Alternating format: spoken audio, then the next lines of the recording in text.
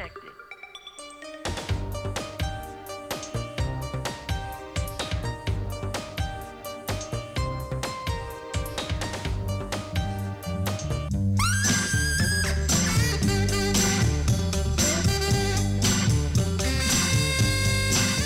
So, a very good day, everybody. Welcome to our podcast. Today I'll be speaking with Craig Ainsworth, and our date is the 20th of April 2023.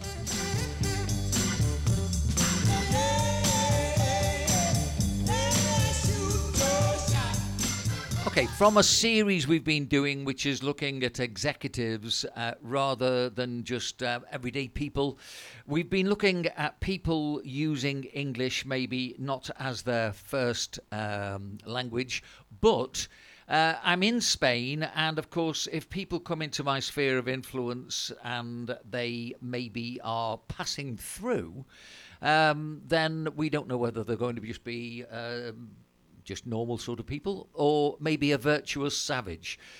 You'll get the gist of what I'm getting to in a second as I welcome in Craig Ainsworth. So, Craig, virtuous savage, you're going to explain that one to me.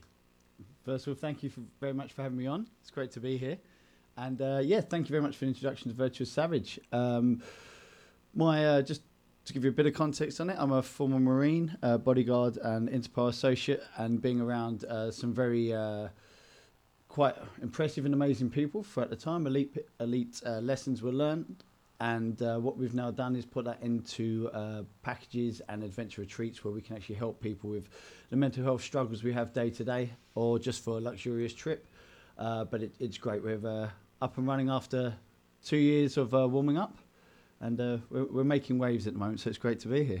Okay. Now, obviously, I might as well declare that you're a friend of one of my sons, Absolutely. so that obviously, again, you can see where maybe I have a little bit of insight, and then it gets interesting, and now I'm going to press the connect button, which takes me off to the realms of LinkedIn, and we get together and we can look at what each other of us have been doing.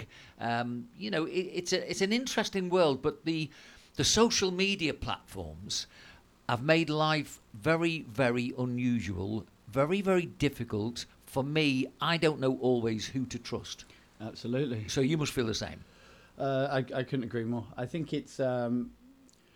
they've become cemented as part of our life now, haven't they? How we interact, even how our friends keep up with what we're up to. A lot of people don't speak anymore. They just view what each other are doing on social media. And then within that, we have all of the, lots of positives, but plenty of negatives and openings and opportunity for what a wonderful cancel culture to come in, speech to be managed, and all of the stresses that come on. I think the big thing is in this whole situation as well is the biggest, as they always said, the loneliest places within a crowd, because you always feel like you're being judged or you're being compared to. Now we have a 24/7 around-the-clock crowd where we know who likes us because they like us, and we know who views us because they view us. And if they don't, then we have that whole social construct that's in the palm of our hand at all times. So it's certainly a interesting situation, interesting time. You probably realise, my background is with the teaching and with the broadcasting, and also marketing and selling back in the UK. But the difference for me at the moment is when somebody presses something and then becomes a statistic that maybe likes or dislikes. But we'll say we go for likes. For me, it doesn't give you the quality of that particular person and that particular like. Mm. I often will be with people and I'm thinking, the words are great, but what you do doesn't follow the same pattern for me. Absolutely. And unfortunately, I think a lot of people now, the quoting numbers, the spouting, the statistics. Yep. But that doesn't really give you the total picture because, if you've got somebody who's going to be genuine, they've got to be prepared to take the hit if somebody doesn't like what they're doing. Yeah, absolutely. And I think it's how do you judge, or how do you take data from social interactions as well, really? Like, it's great. You can read the data itself, obviously, in likes, in views, in analytics. But in the social interaction between people, we're not building the data where what we're losing, which is our community or our connection with each other. Yeah. And I think that's shown in the wealth of problems we have in mental health these days. I know that the biggest killer for males is suicide in the UK from 25 to 45, and for females it's also what's it called? How ironic! I've actually forgot the name of it, and it's when they forget their memory. What's the? Oh, okay. Amnesia, maybe, or I think it's something along those lines. Oh, dementia. Sorry, there we go. Oh, okay. So it's dementia. Okay. Sorry, Okay. pardon me. But I think that shows the physical stress that we're under these days, and we don't have that sort of social interaction, and there's not many sort of like the family units and everything these days as well. So people are actually being pushed towards social media for those likes, for that social security. So, and I think it's snowballing with every year that passes, unfortunately. What I do find I do a lot more these days is I'll go to somebody's website or LinkedIn page, preferably Facebook if I have to, and I want to know something about that person before we start talking, because up till that point in time, then really I don't know that much, and I want to be able to ask the right questions. I want to be able to make the right comments, and then get the right discourse going. So let's go back to basics. We'll go back to your family life. So where did you grow up, and who was in the family? I grew up in Enfield in North London. Very rough part of town, but at the same time, it used to be the old King's hunting grounds. So I actually used to swerve civilization, as I tend to do these days as well, and spend a lot of my time in the woods, in a place like Forty Hall. I have two full brothers. My mother and father were together until I was around 15, 16. And now I have a half brother and sister. And and most of them are still up in Enfield. And I've bounced off around the world and seem to just satellite them. Okay, well, obviously, if we are lucky if we can relate to a family when we started off. I had four sisters. Sadly, two of them have died. But I think this is the maturity that you have to handle maturity in different ways, and I think learning to live with people that depart this life is a big part of this. Now another part is, of course, something that you've already alluded to, which is getting your own mind and other people's minds right. Absolutely. And being in a position to help somebody when they need your help more than probably they realise. Yeah, I think that's it. Again, I think we're sort of losing ourselves in this world now as well. That sense of self where we're driven to be perfect almost. And you look on people's Instagrams and everyone looks like they're on a holiday catalogue permanently, and so be it. We're supposed to show our highlight reel to the world, but I do think we're losing that sense of self, and I think in that we're losing that connection with other as well, and that's something we've really been working with to sort of instill firstly accountability for understanding where we work with an ethos called the Alpha Mindset, which is Alpha, and it's accountability, lessons not losses, positivity, humility, and action. And it's all from lessons that I've learned from dealing with high-level stress, whether it be the most famous person on the planet that we've worked with, which most people feel like they live in a wonderland, but there's some of the most hard-working, dedicated people I've ever worked with. Every single day you have to be perfect. Or it could be a self-made billionaire, or I've had the honour of working with a female medic in her 20s when we were in Helmand, Afghanistan. But every single one of them people always first and foremost took accountability for themselves. Like, what can I change before I start trying to change the world? And that we've now started to apply that and working with I can't mention the company specific, but some of the biggest corporate companies in the world. We're working with some of their leadership to teach them to look after them. It's great. Some of them are fantastic leaders in their realm, which I quite frankly don't have a clue on in some areas. But when you actually sit down and you get people to actually spend time and actually make them accountable for what they're drinking, what they're eating, just getting 30 minutes for themselves that day for a bit of wellness, so they're able to actually do their high-end job. It really surprised me, and it's very much become my passion now, as you see that even maybe not the younger generation is suffering with the social media, but there's everybody from top to bottom. This really is an area which I will go back probably to about the 80s and say that there was a time, certainly around the 80s, where if you were to say to somebody, I'm suffering from stress, doctors would laugh at you. Yeah.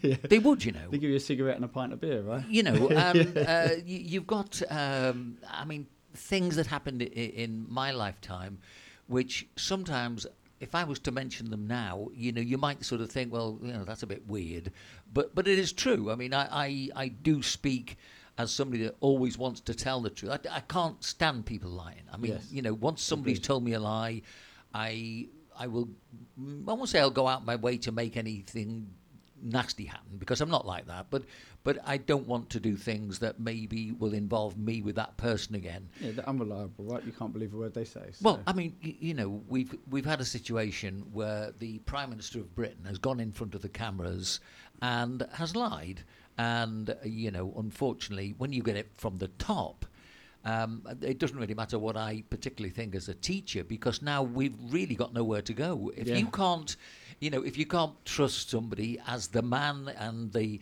person in front of you to give you an honest answer, then we've got big problems, haven't we? Absolutely, 100%. Okay, let's go back then. You've got your family, and you've gone through your primary school, and you've gone to a secondary stage of education. That's right. So we might bring a little bit of the primary stuff back in a little bit later in this podcast. But which secondary school did you go to? I actually went to Enfield Grammar School, which is literally central to Enfield Town. I think it kept its grammar school title from several decades before, but it was an all-boys school, lots of sport, lots of competition. But yeah, I never liked school. I spent most of my time trying to run off into the woods and build tree houses, and if I wasn't playing sport, I wasn't really interested in sitting in the classroom. It wasn't until I got older that I actually realised the wealth in education, you know, but isn't that life? Well, it is. And you see, immediately we've got something that you and I have both shared that a lot of people don't share. I went to a grammar school. It's a different type of education. Mine was an all-boys school, like you've just said before. You know, with a lot of people having this great tendency now to think that, you know, you can do just about anything. There are certain areas where I would particularly prefer the ladies to not be, you know, down at the loo, for example. If we're going in there, you know, that's part of our privacy. I think the one thing that we have lost a little bit is privacy. Yes. You know, you can't have everything too public. Once you go public with anything, then you've got that part of your life it's been taken from you. Well, I actually heard a term, it's very interesting you said, I heard a term the other day, dignity is dead.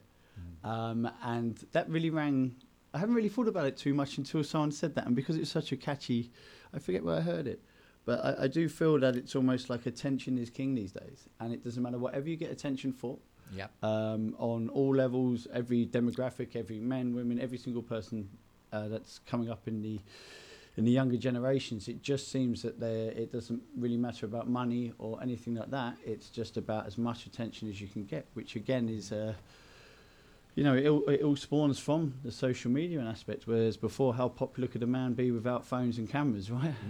It wasn't until you have this handheld device and you can reach, well, nigh on 3/4 of the world's population now.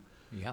Something insane like that. Then, you know, I don't blame them. Like, how can you be brought up in that world and not become a part of that? Two things have come from what you were just saying to me, because I love bouncing ideas off people that come into the studio. Yeah. Number one, you mentioned the word dignity. My roadie was buried at the age of 50, and I remember clearly the words that the minister said. He said he's been spared the indignity of old age. There you go. Right? And that is an absolute truth, because there'll be many people that maybe can see all these different things that come into your life, and you know, we should still be very chuffed that we've got age, but it is a different way that people will treat you. It's a different way that people look at you and interact with you, you know, and sometimes your past glories don't stand for anything with people who don't know how to identify with those glories. That's a very good point indeed. There's such a dwarf, I think, actually, in particularly in the COVID sector, I feel like it was split open. I mean, I'm not going to go into all of the many political sections and things there, but for me, as someone who's very involved and very interested in people and how we react, it was interesting to me to see how, like the older generation were very much, supportive of whatever was going on, but were protecting, like the statues of history gone by, like with Winston Churchill, for example. Whereas the younger generation were like calling him a racist and things like that. And obviously that's where my ears perk up, because this man led us against the Nazis, which in my history books are probably the most racist set of people I could imagine over the last couple of 100 years, or maybe more. And that was the first time I really sat back, and it actually shocked me when I started seeing that real split in generation, not just not in any sort of different peoples or sects or anything like that. It was really a generational thing where we were almost getting rid of the history, not trying to learn from it, not the lessons and not losses, but trying to forget history and trying to move on with what? Yeah, absolutely. That's the what's next thing, right? Who decides that? You mentioned the telephone. I can remember we went to Australia in 2013. I remember getting off the plane. The airport seemed to be fairly similar. And then suddenly I started noticing people were all walking around looking at the telephone. Now, it was the first time I actually had seen this. Yeah. And I remember saying to Anne, I hope that this isn't coming our way. Because basically, we're now looking at people who are getting on to a bus or a train or whatever, and they couldn't really be bothered with each other's company. They are in each other's company, but they don't know how to sit and talk to each other anymore. Yeah. So we could see that is definitely a little bit of a problem developing, and the year I can pinpoint would be 2013 and the trip to Australia. Okay, so we've got you in the boys' grammar school like myself, so it's good because, we can relate to certain parts of our education.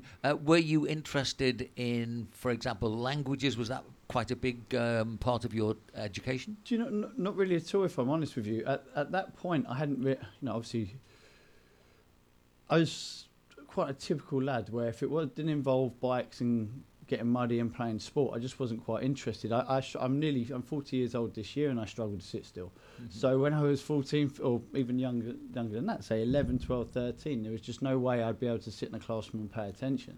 If they did the same lesson, they could condense it down to 10 minutes, you might have held me there. But I was never really interested in languages or...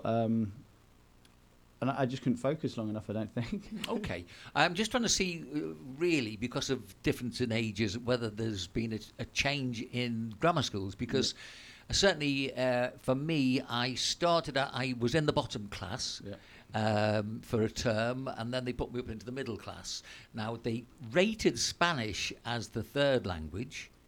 They rated French as the second language, and they rated German as the first language, which to me is bonkers. The only way you could probably justify that would be German, royal family, England and Germany. I think that's about the only way. French, our nearest neighbour, and Spain, 29 countries where you can obviously use the language. Yeah, for sure. Which makes the most sense. Most commonly spoken language, absolutely, yeah. So, okay, right. I didn't really learn anything practical at the grammar school. I was into all the sports like yourself, rugby. We weren't allowed to play football. Were you allowed to play football? Yeah, we could play football. Yeah, you can play football. We could. If we were caught with a round ball in the playground, we're on detention. Unbelievable. I've never heard of that before. No, in England as well. Can you imagine? Yeah. You've got to remember also, our school was actually Irish Christian brothers who were the teachers. So they came over, very Irish.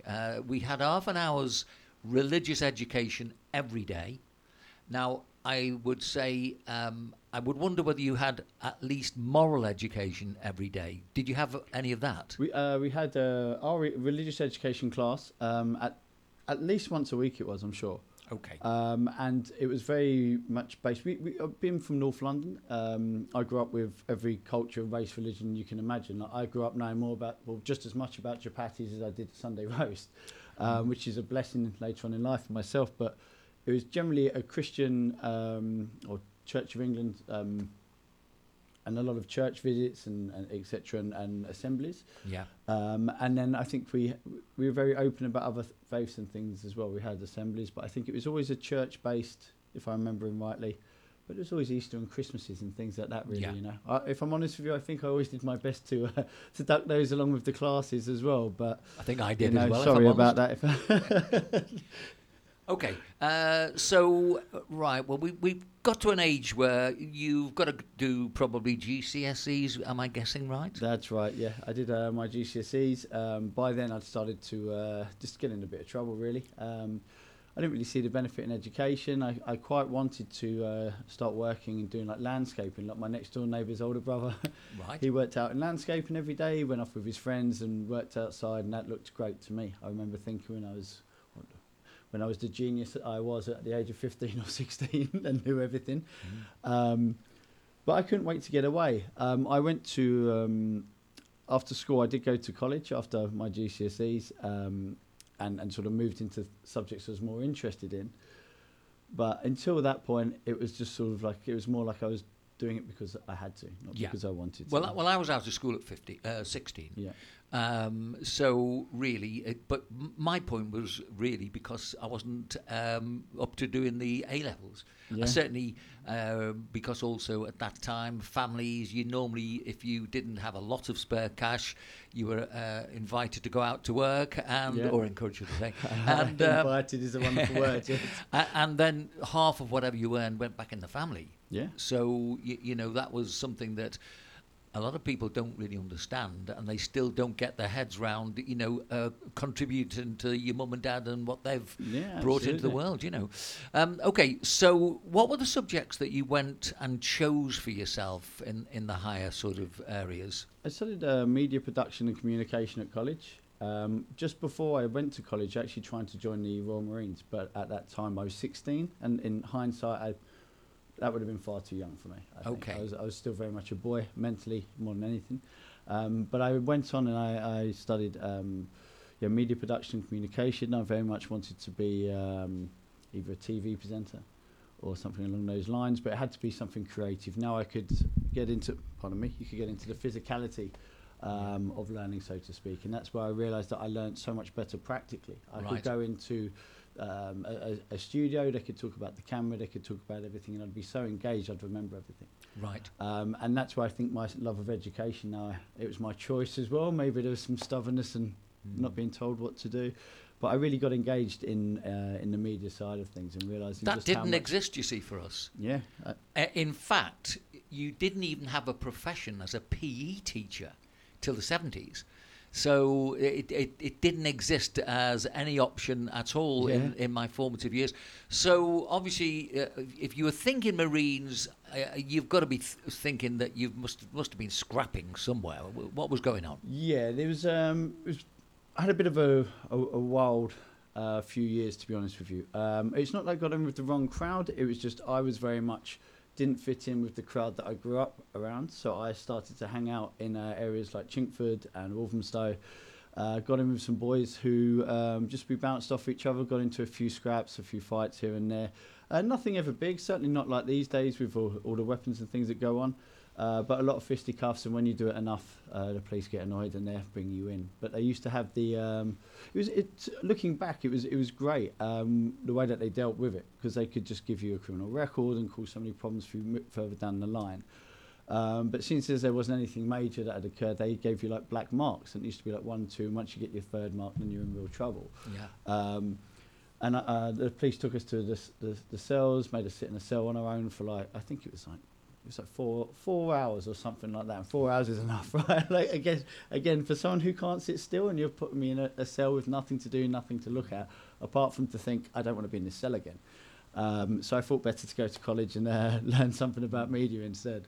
Okay, right. I'm looking at stepping stones, really, because I think life is like a great big jigsaw puzzle, and you've got to find the pieces and put them in the right places. I know for me, coming out of school at 16, I had to get a job. But also, we had music. Now, where you had a love of media studies, Yeah. For me, I couldn't get to go and listen to the groups in the cabin in Liverpool quick enough, because Yeah. that's what I really wanted to develop, and I loved watching the groups and the way they worked together. Never thought that I could do it myself, but at that time, I marvel at the way that those groups got their music together. Yeah. So then, to counterbalance, sort of, that's one side of my free time. The other time, I was mad keen on football. Now, because I was at the age of 11, I was a good player. Then between 11 and 16, I couldn't play because the school wouldn't allow me to. So I actually then, with a school friend, we started our own football team. So that's how we got round that one. So you'll see that there's little similarities to things that you have been telling me. Right, you've got yourself, you sat in the cell, obviously must have been thinking very deep thoughts to yourself. Yeah, absolutely. It was it was interesting as well. And as I said, like, everyone was around us. I had good people around me. I came from a loving home. The home was never the problem. It was I went out sort of looking for trouble, and not even trouble, just boys will be boys kind of stuff that can escalate, as we know, and I found out. But I was never I never seriously went looking for it, but I had no problem if it came looking for me. But when I started studying and we got to the college side, you start hanging around with different kinds of people, right? If I'm then actually interested in what I'm doing, I'm staying at college a little bit later, so I'm not doing God knows what with all the time in the world. What's the saying? The devil loves idle fingers. Yeah, the devil finds work for idle hands. There we go. Absolutely suits me down to the ground. Yeah, I need to keep busy at all times, or I'll find something to keep me busy. So I started to realise you can put all of that energy into something positive. I think that was the first time I really realised you could have something for you as well. You get to make those choices. What do I want to learn? What do I want to do? Yeah. Well, you're only a kid anyway. Well, you see, I met somebody, and what it was, we had a night school, and in those days it wasn't as structured as it's obviously become, but there was a girls' grammar school at the top of the road. One of my friends said, let's go and have a look at this judo, they're calling it. Yeah. Now, unbeknown to me, it had been banned after the Second World War, same as karate had been banned. We weren't allowed to learn things like that. I never knew that. Yeah, so it had only just been freed up. And so the first time I came across it, it was my dad actually that took me when I'd be about 14. And I remember this head teacher called Joe Hirschman, a very big, 6'2", guy, big guy. And he'd been to Japan, he'd learned about the sport, got to green belt, come back, but he was teaching us with coconut matting. And if you can imagine being thrown from quite a big height, absolutely, I can. Yeah. It was quite, it was quite aggressive. So then, when I went with my other friend, when we were out of school, and we went to this open sort of thing, where there was a funny man wearing this little white suit, with a bald head, and he looked a bit like a Japanese guy. He wasn't Japanese, but Eric Krebin was my first sensei, a teacher, and basically I learned how to behave. Yeah, absolutely. You had to, because if you didn't, then obviously you really you don't get anywhere. I think once you understand there's a principle that if you conform, you don't have to conform with everything, but if you give somebody enough idea that you're going to be a reasonably decent person, they'll invest a bit of time in you, won't they? Absolutely. I couldn't agree more. And I think I had exactly the same thing, where I was getting in trouble and I was sort of in and out of boxing gyms, but not to the extent I should have been in, obviously. Yeah. But I think what most people don't understand is when you walk into a dojo or an MMA gym, boxing, anything that is a real fighter's gym, a genuine competitive fighter's gym, it's the most welcoming, friendly, and supportive place anyway. There's no big egos in there, because pretty much everyone in there, and if not the sensei, will quite quickly put you back in your place, and that's a very easy way to get humbled back into the cycle of I also respect, I also like with the Japanese philosophy in life. It stayed with me. It's still with me now.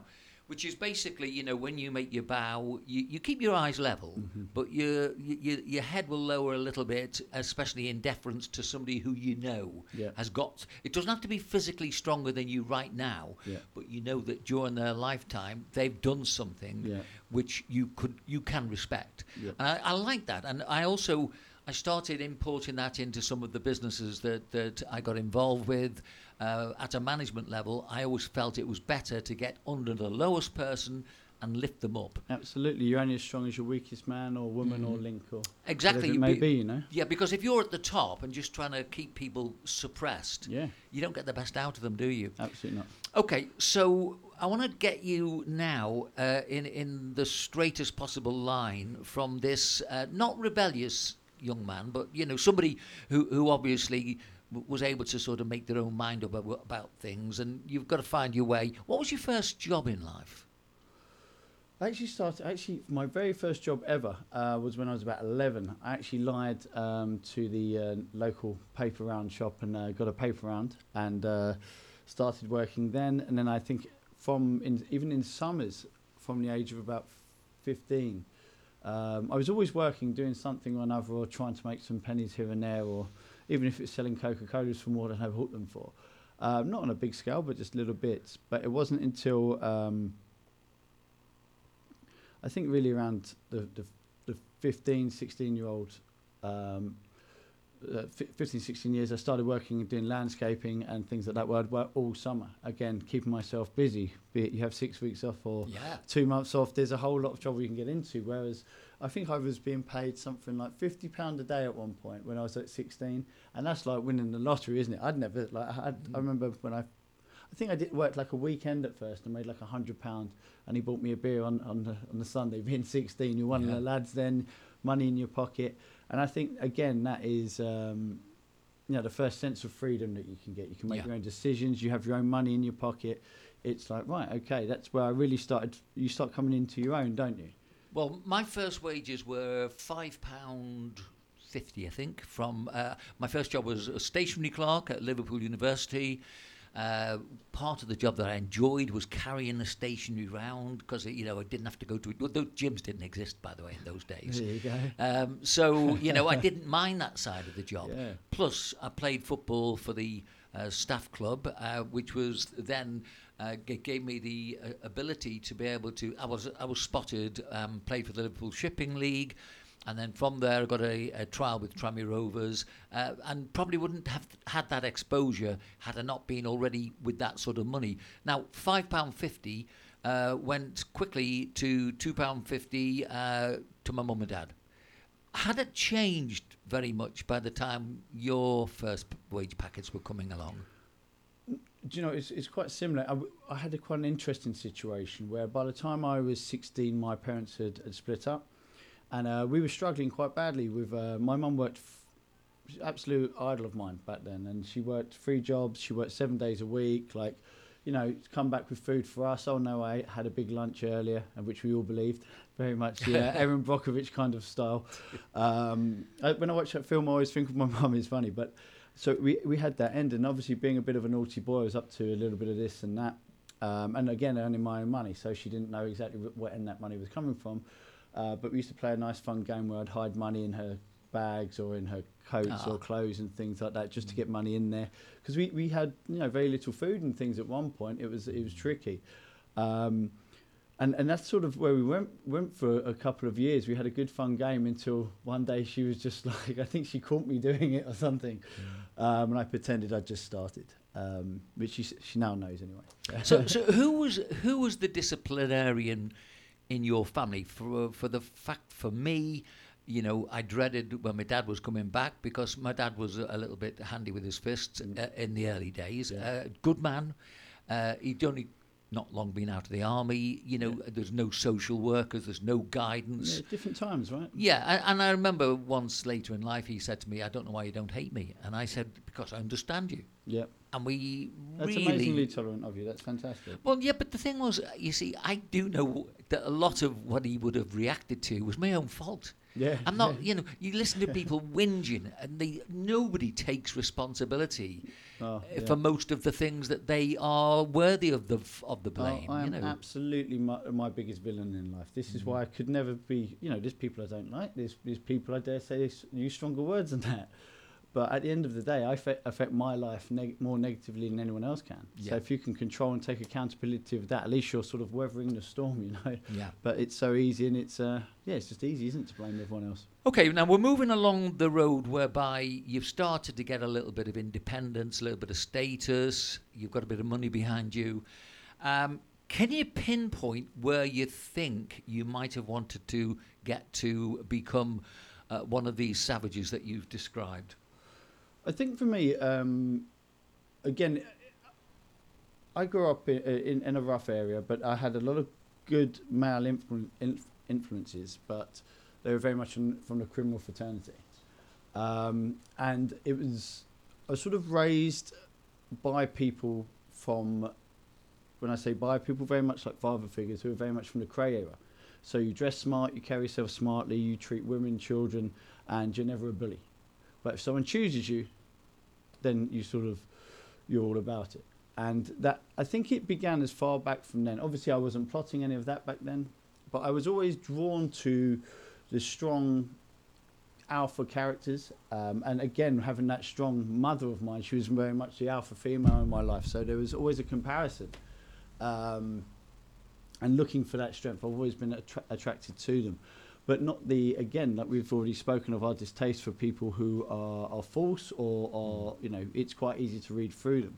And when you have someone who's extremely dominant, aggressive, and quite frankly, who's someone I was a little bit scared of, who was such a gentleman and taught us about values and character and things like that, I think that resonated with me. Plus being from London and hearing all about the Crays and the Richardsons and things and growing up with all those stories, I think I romanticised it. I mean, they're not wonderful people by any way, shape or form.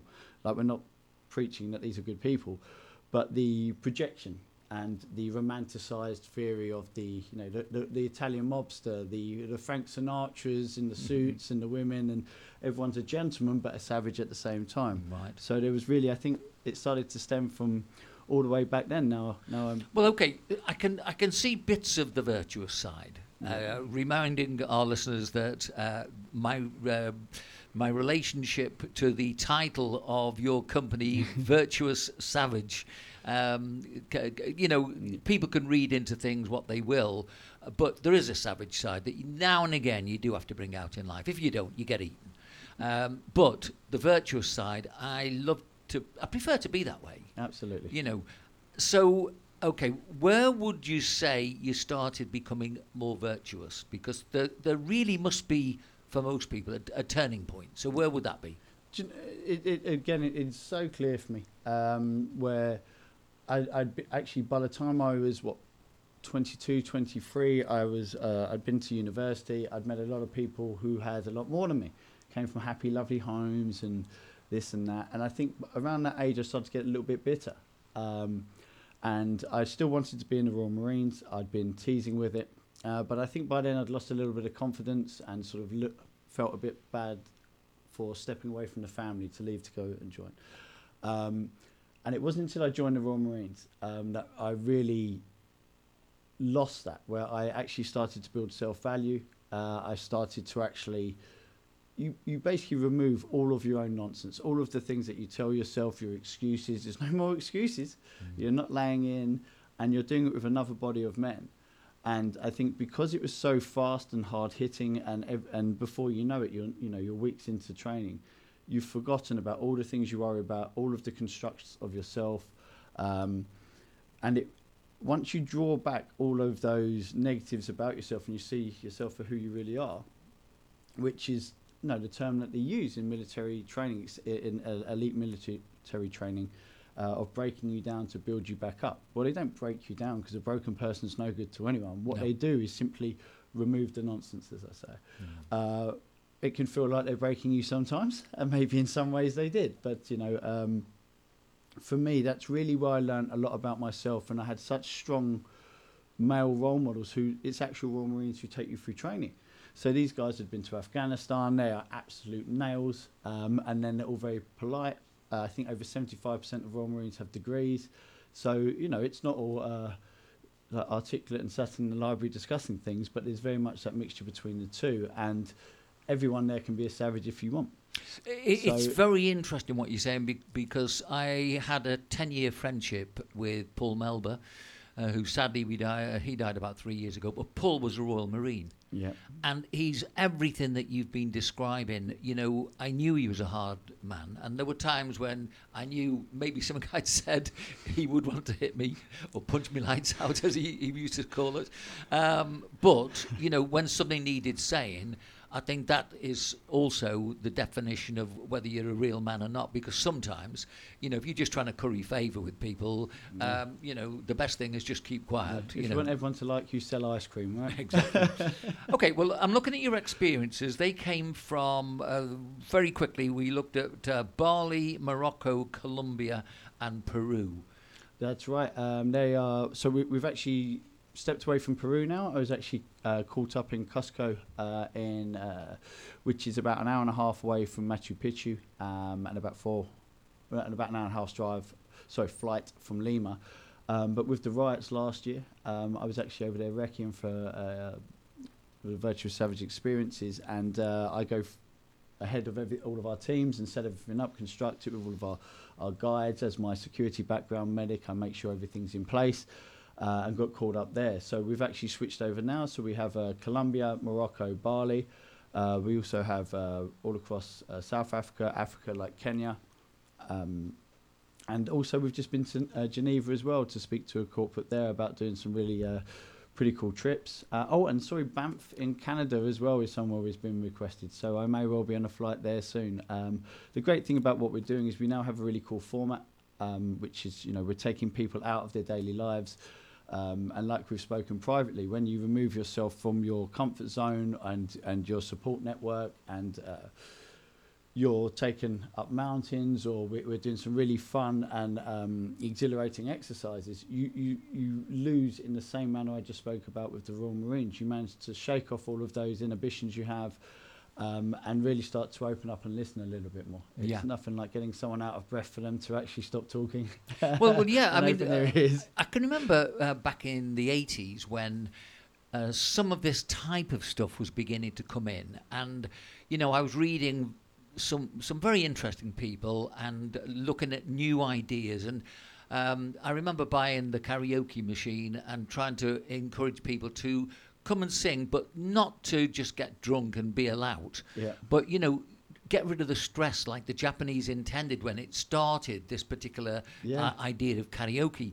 And when you're now looking at your corporate work, you were telling me you've got two aspects that you particularly want to give them experiences of, obviously the physical side and the mental side. Absolutely. Which is the more important, the mental or the physical? I think they go hand in hand. And, we have some lovely, beautiful slogans and things we use, but they sound cliche, but it really is. If you have your mind, body and soul synergized, then you can reach your goal. You need to make sure that you're in place. But we work with people on their mind and body. It's all about understanding that we're a complete human, right? And we need, as we said before, we need to take accountability for our needs, and understand what our wants are. And we all know the right things that we need to do. We need to drink more water. We need to eat more vegetables. We need to get enough sleep. But then life happens. Yeah. And then we get lost along the way, and we build, we build habits, and we build our own rituals, and then we have all of these little things in life that build up. Okay, just while the phone's being answered, I'm just going to quickly say I'm looking down at some of Craig's experience here, because he was the CEO of Fortified Freedom, which was an international world-class security provider specializing in executive protection, production protection, and security training. And basically, when somebody looks at your website or your LinkedIn pages, production security specialist with Netflix here, 2019, so we're very current here. Head of Production, Security and Close Protection, MIB International, Sony Pictures Entertainment with a contract there. Also Production Security and a contract with Warner Brothers. That's right, yeah. So, like in a very different way, but there are similarities. I was trying to build certain credibility for the radio show I was doing here in Spain. So I would look at certain names like Chubby Checker, Brenda Lee. They were two that, I wanted to quickly get to put me down as somebody that, speaks at good levels. We don't just talk about, trite things, because this was pre the nonsense that we've all been speaking or seen speaking on, the the social media platforms. So did you make a special sort of effort to go and get credibility very quickly? As far as the film security goes, I actually kind of fell into it. I was very lucky when I first worked for, I left the Marines and I worked for a company called Gavin de Becker and Associates.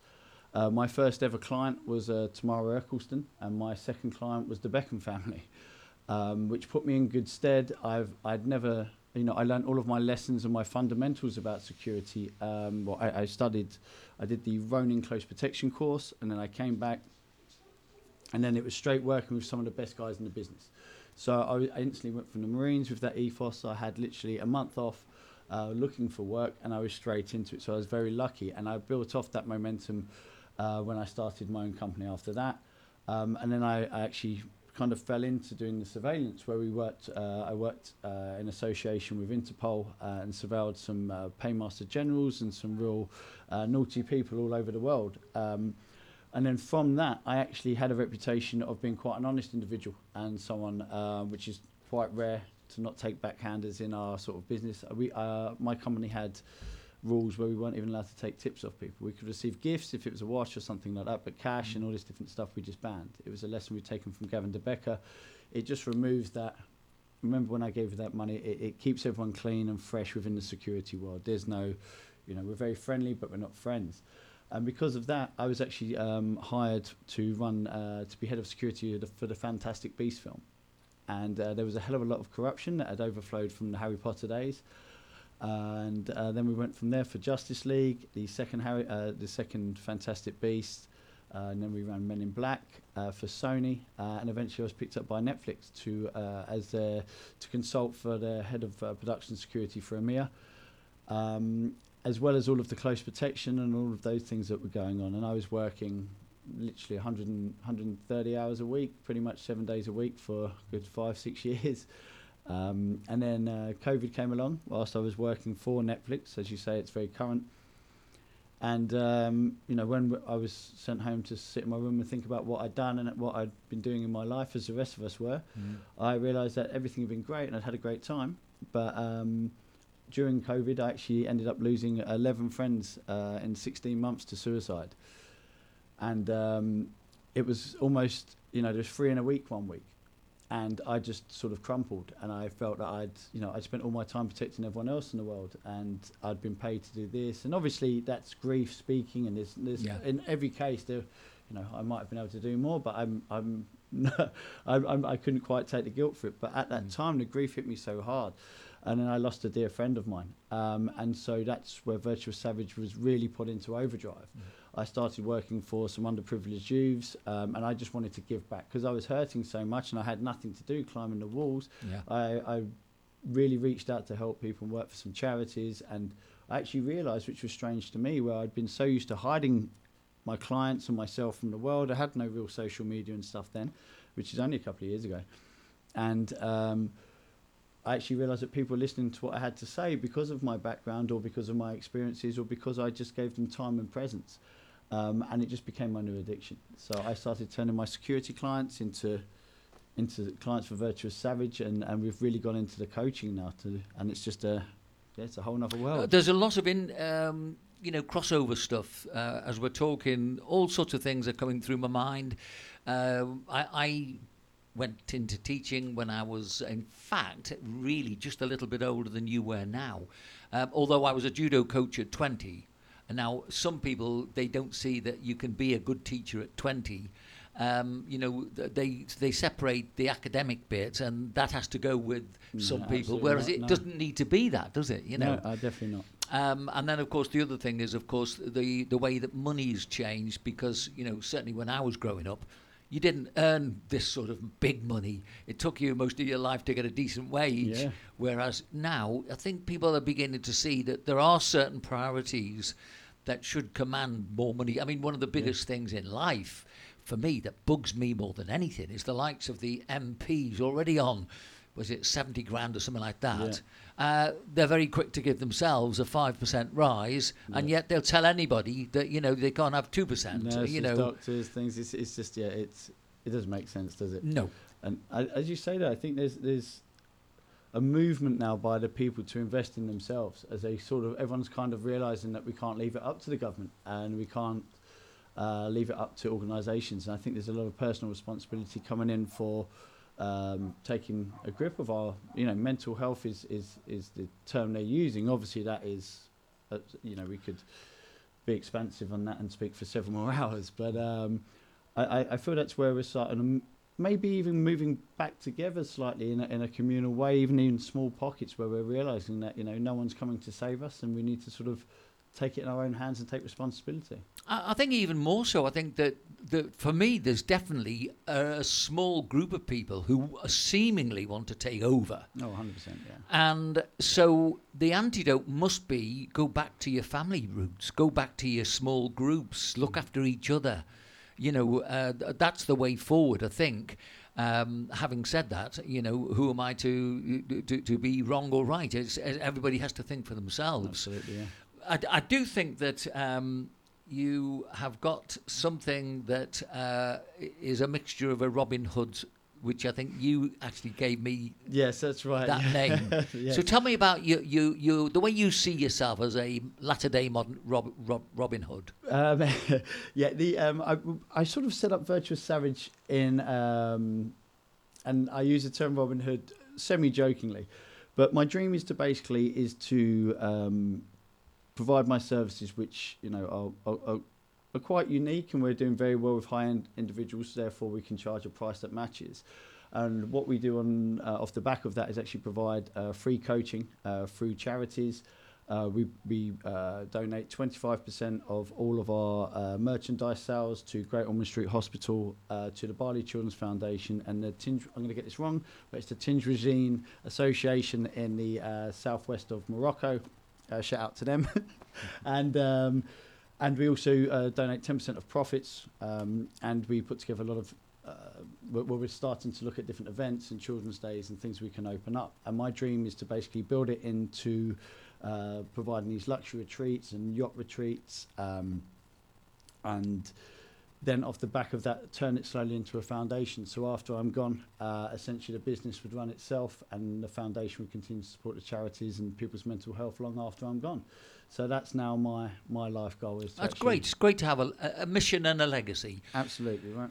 Who would you say was the name, the famous name that has impressed you the most for whatever region you can tell us? This sounds. I don't like when people don't answer the question directly at first, so I apologise. But I've met so many wonderfully incredible people. I could speak about many. One person for me who, when I met in real life, who was an idol long before I met him, was Arnold Schwarzenegger. And when the guy enters the room, right? He's Arnold Schwarzenegger. And when you see him, he's Arnold Schwarzenegger to the core.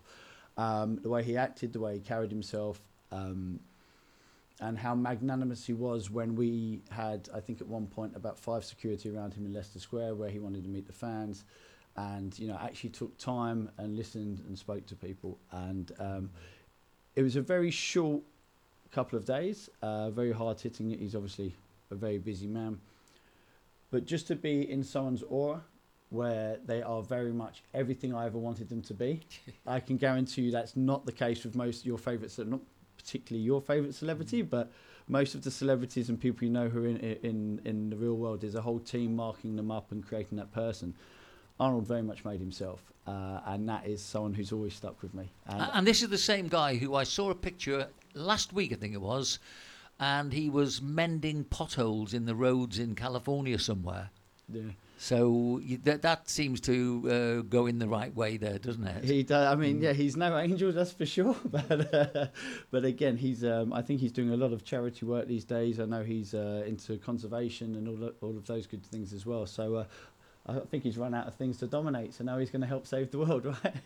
And what about There is a bit of an urban myth these days. I mean, virtually every time I switch on the computer, I'm getting all these videos coming through of mixed martial artists and people knocking the stuffing out of somebody else. And especially the one disturbing thing, I've deliberately kept away from too much of the political type of things. But where you've got a man who's now decided he was going to be a woman and fighting a woman and, cracking her head open. You see, we're going to a very, very dangerous bit of nonsense there for me.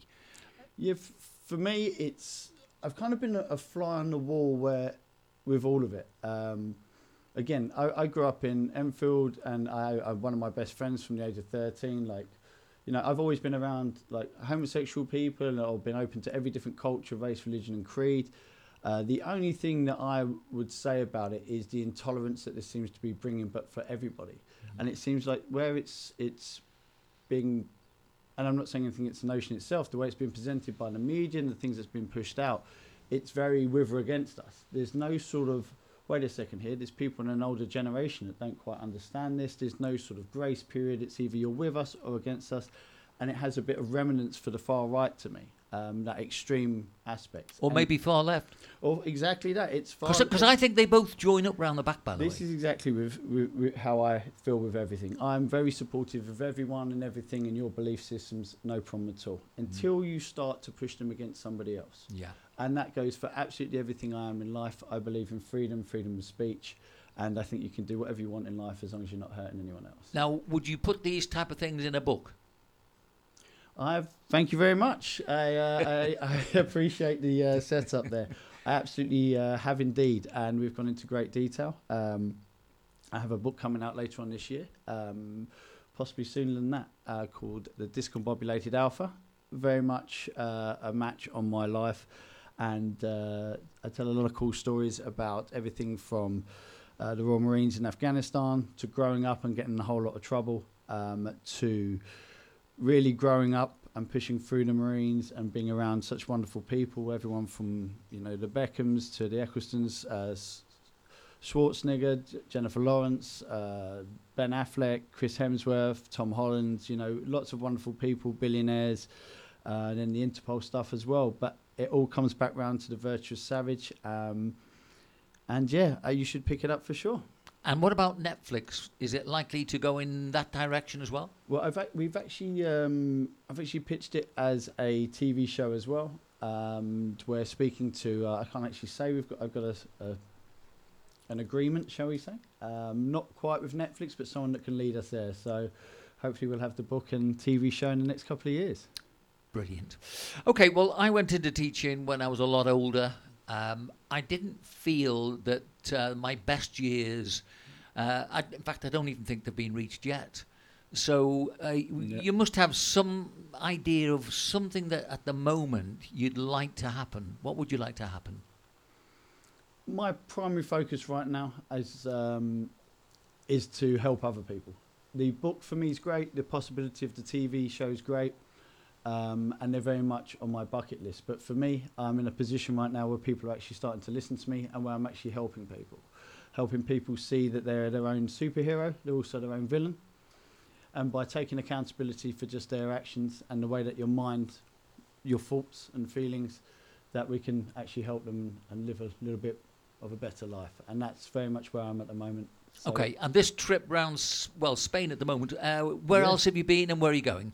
So we went to, we left the UK, we went through France, we met some prospect clients in Belgium, then we had a very small experience down in Lake Geneva in Switzerland, then we went to Barcelona. We're currently in Denia. We are teaming up with a whole Yotta fund to bring some absolutely awesome luxury experiences. We're next going to Seville, and then we push through to Portugal. And then we have some experiences going on in Portugal. And from there on, it's I think we're going to be moving over to Bali around July, but very much bouncing around the world, trying to bring some positivity and some focus on people's mind, body and goals. Okay, so my special guest has been Craig Ainsworth, and I'm going to ask Craig to give me the title of the book one more time. The Discombobulated Alpha. And the company that most people will still be able to find you involved with Is Virtuous Savage. Okay, please go and look at the websites and the pages and everything else, and buy the book when it comes up. Enjoy the rest of your trip. Thank you very much. Thanks Thank you, for having Craig. me. Thank you.